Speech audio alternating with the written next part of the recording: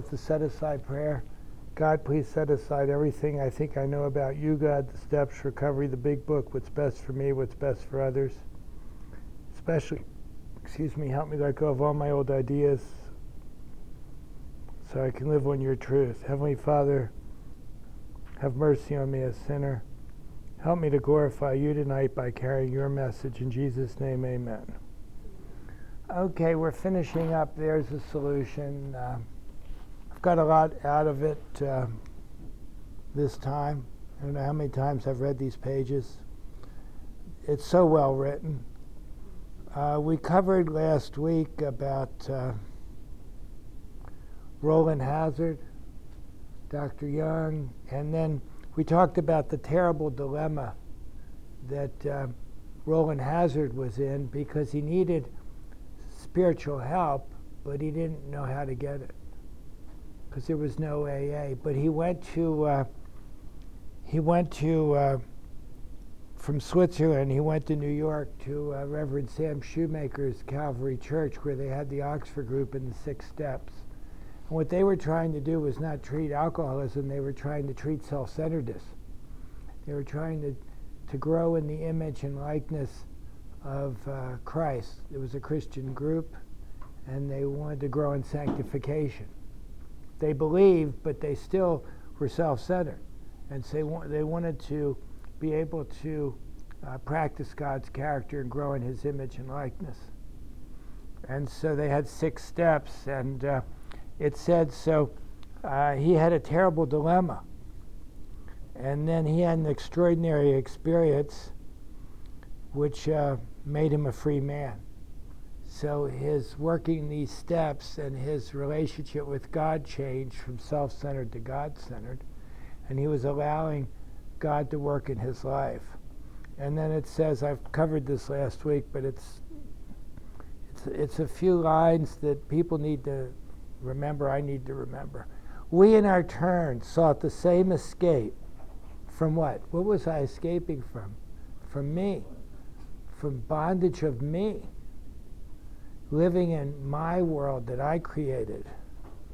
With all the desperation of a drowning man. Now, I like to see when people are trying to escape from their self-centeredness with the desperation of a drowning man. But I'll be honest, I don't see it that much. I see people who want their lives to change. They don't want to drink or use. They want things to be better. They don't want to keep making the same bad mistakes and relationships, but they're not desperate. Now, when you're drowning, that's a bad situation, I think. Drowning is bad. And when you're drowning, you really don't have a lot of options because you lose control. And I used to get carried under when I would go to the ocean with a little kid, and that would be really scary. And I would only be going like 10 or 20 feet. So if you're drowning, it says what seemed at first a flimsy reed.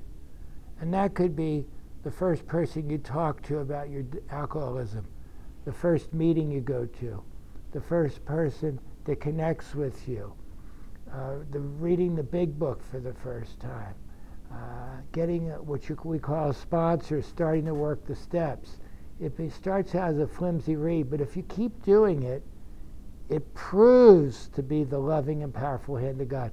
It was the loving, powerful hand of God in the beginning, because God was working in your life, but it was a flimsy reed. I think we made it flimsy. It was the powerful hand of God. And so I just saw that. That's good. We made it flimsy. It was always the powerful hand of God. But sometimes that powerful hand of God, we didn't want to take it. And then we kept drowning. And so I like to see desperation. This book was not written for people who were not desperate. They're not going to do it. And how do you become desperate from your disease? Pain. Pain and suffering. Emotional and physical and mental pain. You just can't take it anymore. Your life is completely unmanageable. Anybody have that? Yeah, I don't want to forget how bad it was. It was pretty bad for me. In fact, it was bad, but I'm sure it could get worse. Has proved to be the loving and powerful hand of God. And here's what you get from AA. A new life has been given us by who? God. See, we can't take credit for it. We grab his hand and he gives us a new life, or a design for living that really works. And what's the design? Well, two things. One, it's not my design. It's God's design. And two, it's allowing him to work in my life, doing his will, serving him and others. A whole change in the direction of your life. I saw a lot of things tonight for the first time doing this. Maybe it's seeing Paul again. But you see how it is? Flimsy Reed proved to be the loving. And so there's the line that I like to quote: when we look back, the things that happened, when we put ourselves in God's hands, were better than anything we could have planned. Think about it. And you put yourself in God's hands without even realizing it when you reach out for help. When somebody asks you if they can call you, they get your number. When God puts people in your life. So then they talk about the distinguished American psychologist William James, and I covered this, but I'll repeat it again tonight, sorry. Varieties of religious experience, which I want to tell you is not light reading. I couldn't read it. It was too hard for me. Too many words. It's a good book, I'm sure, but it's not the kind of thing I can read. Indicates a multitude of ways in which men have discovered God. And there are multiple ways, but I think there's really only one way we allow God to work. Now, there could be different paths, but it's the same thing. It's the flimsy reed that proves to be the powerful hand of God. And remember, we suddenly realize that God is doing for us what we could not do for ourselves. And so there may be ways that you would get to that point, but that's what it is. You're aware of a power working in your life, and it's different. To me, the biggest example of that today is when I changed my mind. I changed my mind about something. I realized I could be wrong. And it could be something really trivial, but when I changed my mind, that's allowing God to work in my life. We have no desire to convince anyone that there's only one way by which faith can be acquired. And I see that different today. They're not telling you that there's different ways of faith, but they're telling you there's only one way by which faith can be acquired. And there may be different ways that you get the powerful hand of God, the flimsy reed. Becomes the powerful hand of God, but it has to be the powerful hand of God. It has to be faith in God, trust and reliance on God, not trusting and reliance on myself. If what we have learned and felt and seen, now that means if they had learned this, they felt this and seen means anything at all, it means that all of us, whatever our race, creed, or color, are the children of a living creator. We all had a creator. Did anybody in the room create themselves? No. With whom you didn't fly out of the water and land on the beach and then develop 5 fingers and a brain and be able to drink coffee. No, that didn't happen, did it, Ed? No. People listening probably turned me off already. With whom we may form a relationship upon simple and understandable terms. You don't want to make it too complicated. What are the terms of the relationship? I stay close to him, and I do his work well, and he'll give me everything I need. Is that complicated? That's the contract we have with God on page 63, when we decide we're not going to play God anymore. And the relationship, you can form that as soon as you're willing and honest enough to try. Now here's 2 words I hadn't seen in the book before. To try. Right, Stu? As soon as we are willing and honest enough to try. You can be willing and honest, but if you're not, it has to be enough to try it, and you have to do it. Those having religious affiliations will find here nothing disturbing to their beliefs or ceremonies. There's no friction among us over such matters. We need to remember that. There shouldn't be any friction among us over any matters. I heard somebody use the word today, compromise.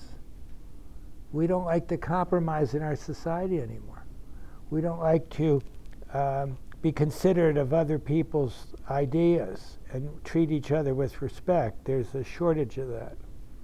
We think it no concern of ours what religious bodies our members identify themselves with.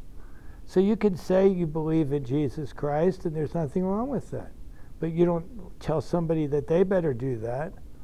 You might, if they ask you about your belief, you might explain and talk to them about it. But we don't want to push our religious ideas on someone else, but we want to be an example of whatever it is, so they might want to know. They might be interested in what happened. This should be an entirely personal affair, which each one decides for himself in the light of past associations or his present choice. Not all of us join religious bodies, but most of us favor such memberships. It says later in the book that you'll start going back. You may go back to where you used to go for your religious affiliation. You may have a new relationship there. Now, in the following chapter, which we're going to start tonight, there appears an explanation of alcoholism as we understand it. It's a chapter that I don't know is read enough. I don't think the book is read very much at a lot of meetings today and things. In Topeka, for those, let's see, elsewhere in Topeka, we have the daily reflections, and they read that every day, and they read the reflection people talk about. I'm not saying that's good or bad, but I always wonder why they just didn't read a page in the big book, and then another page the next day. They have meetings Monday through Friday. And the chapter addressed to the agnostic. That is those who have no knowledge of God.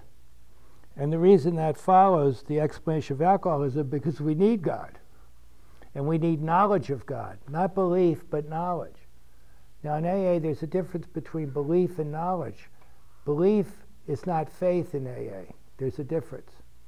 Faith in AA is trust and reliance upon God. When you've seen that flimsy reed become the powerful hand of God. And I know when I'm in fear, I go to God. Say the prayer. It's gone. I'm angry or in one of my character defects. I say, God, please remove it. And it's done. I trust Him. I trust and rely upon God.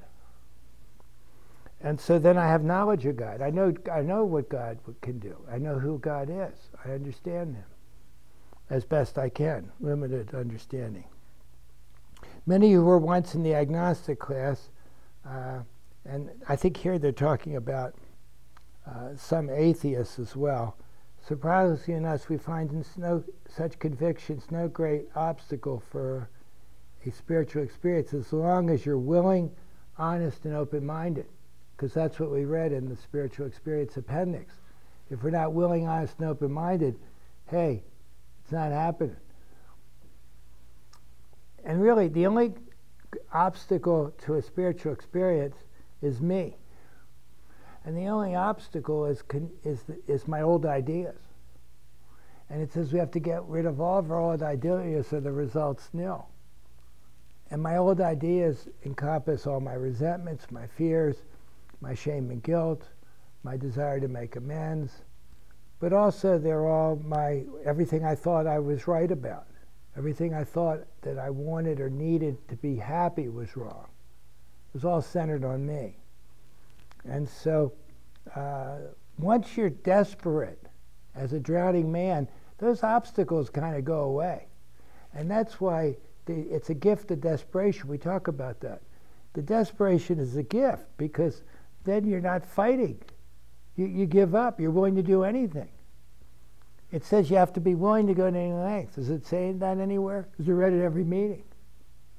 And what does it mean? Any length. And so why? Because you're powerless over alcohol and you're powerless over running your life. And that's what the next chapter is going to show us, that we're screwed. We will never have a defense against the first drink as alcoholics, ever. And then it says they're going to have clear-cut directions. Isn't that interesting? They're going to tell you how they made their cake. And they're going to have those directions that are on the side of the box.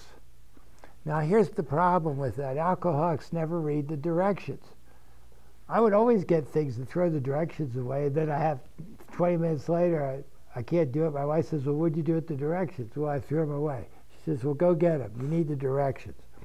And so, clear-cut directions. And that's in how it works and into action, showing how they recovered. So if you want to recover, do the directions exactly as they did it. They'll tell you it's very simple.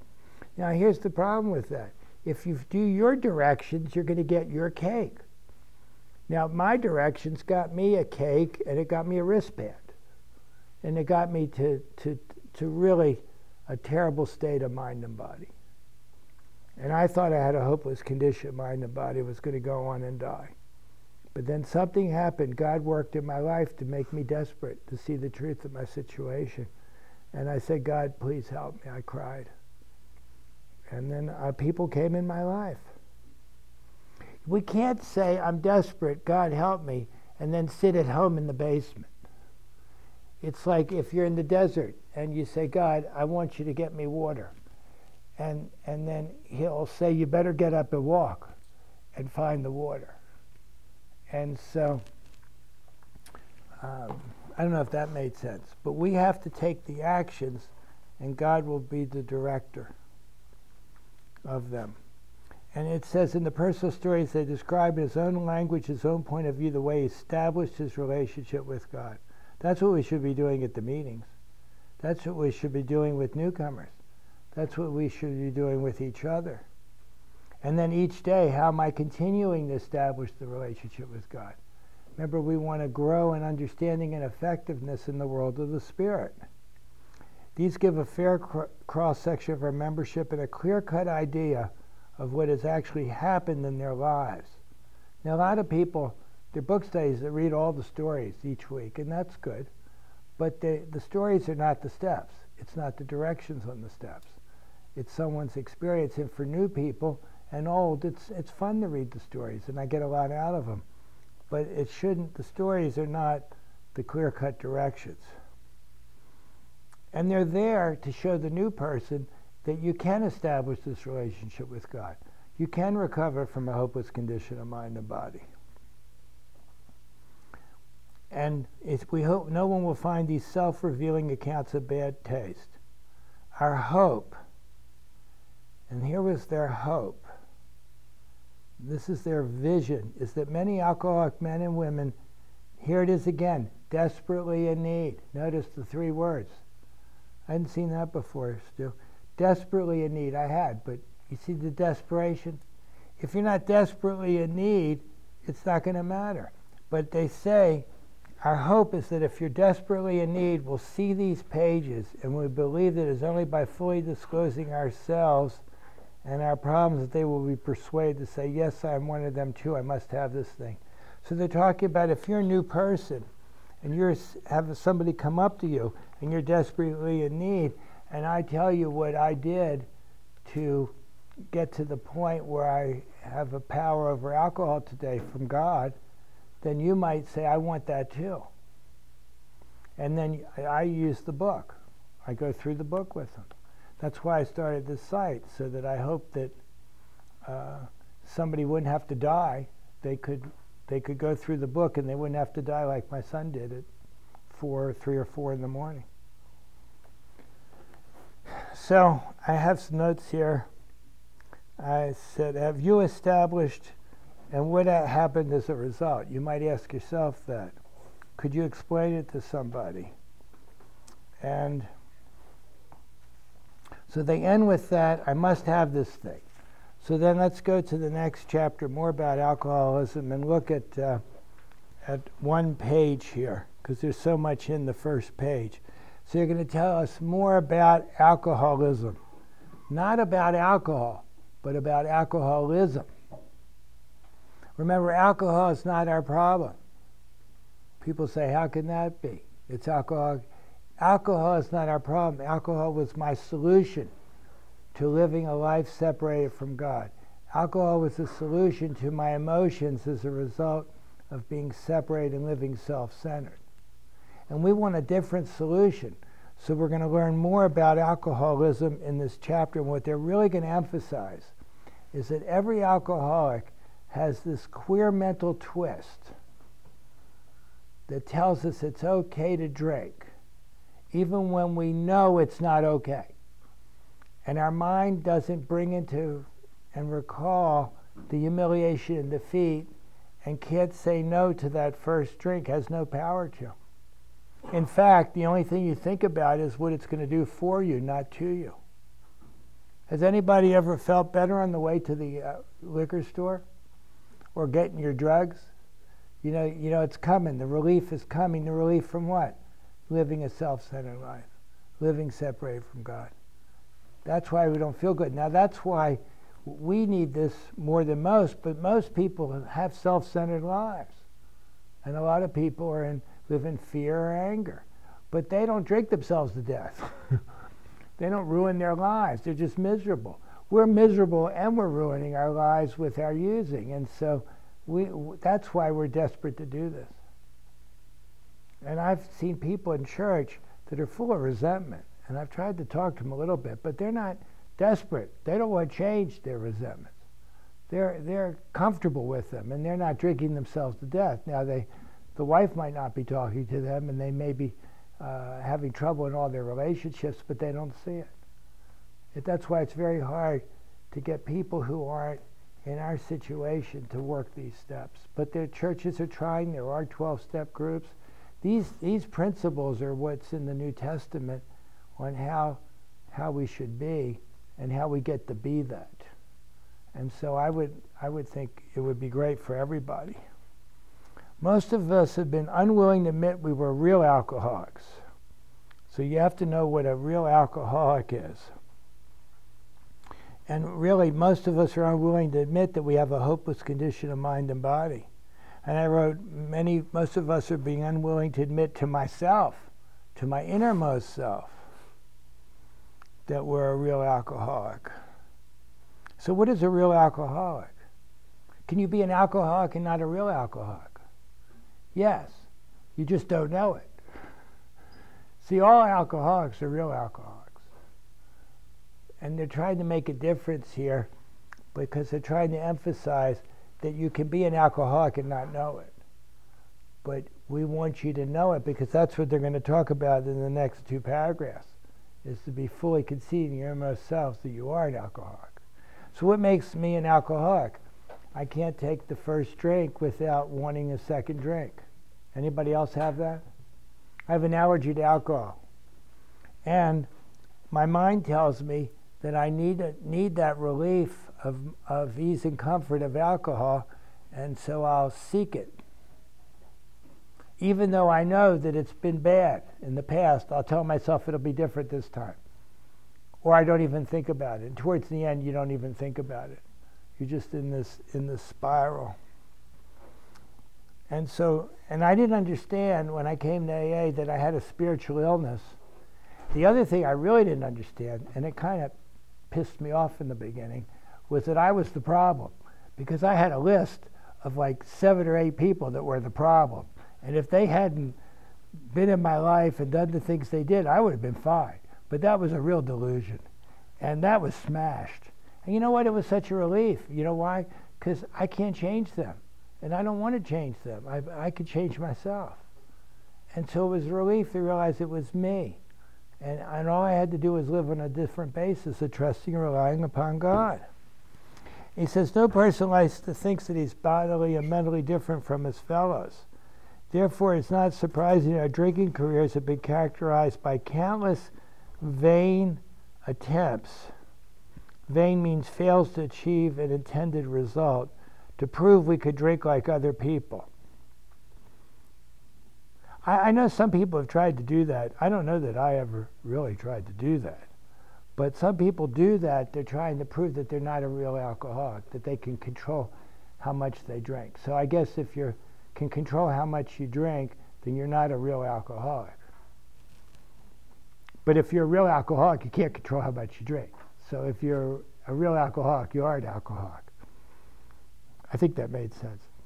The idea that somehow, someday, he will control and enjoy, notice the words, his drinking is the great obsession of every abnormal drinker.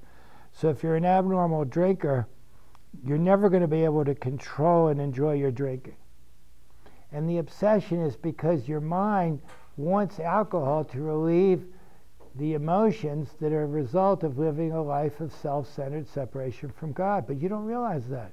You don't go to the liquor store and say, well, I'm self-centered, I'm separated from God, I have a spiritual illness, I need a drink. It doesn't happen. But that's really what's happening. But you don't know that till you come here, until you study the book. And that's why the book's laid out. You don't get to that till page 60. They want us to do some work and to have things, see the truth about ourselves before they get to that. So we're never going to be able to control and enjoy. The persistence of this illusion is astonishing. An illusion is a false idea or belief. Many pursue it into the gates of insanity or death. So there's some people who keep thinking they're going to be able to do it, it's going to be different this time. But I think most people towards the end know that that's not true. But they don't want to stop, and they have no way to stop. And even if they want to stop, they don't have the power to stop. That's why this is a really bad disease.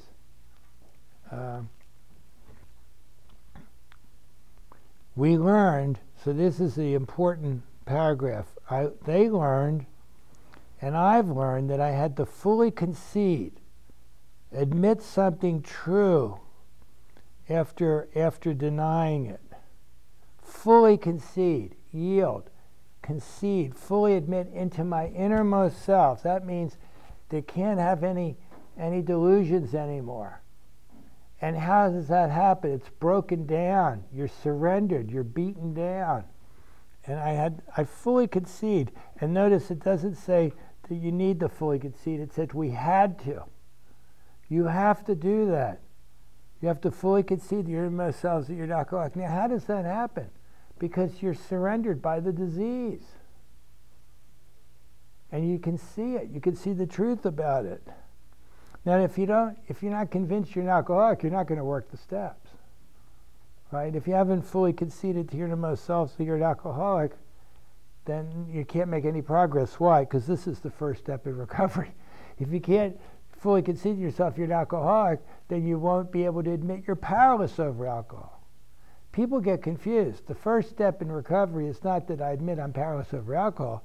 The first step in recovery is that I fully concede to my innermost selves that I'm an alcoholic. And an alcoholic is powerless over alcohol, because I cannot keep from taking the first drink, loss of choice, and I can't stop once I drink, control. And that's powerless. So I have to concede to my innermost selves, and I have to keep that concession to be able to take the first step all the time. Because what happens is people come to AA, I've seen it happen, and they come and things get better. That's good, they're good. And, they may get back in the house, and they may get the job or whatever. And then they say, I stayed sober for 3 months.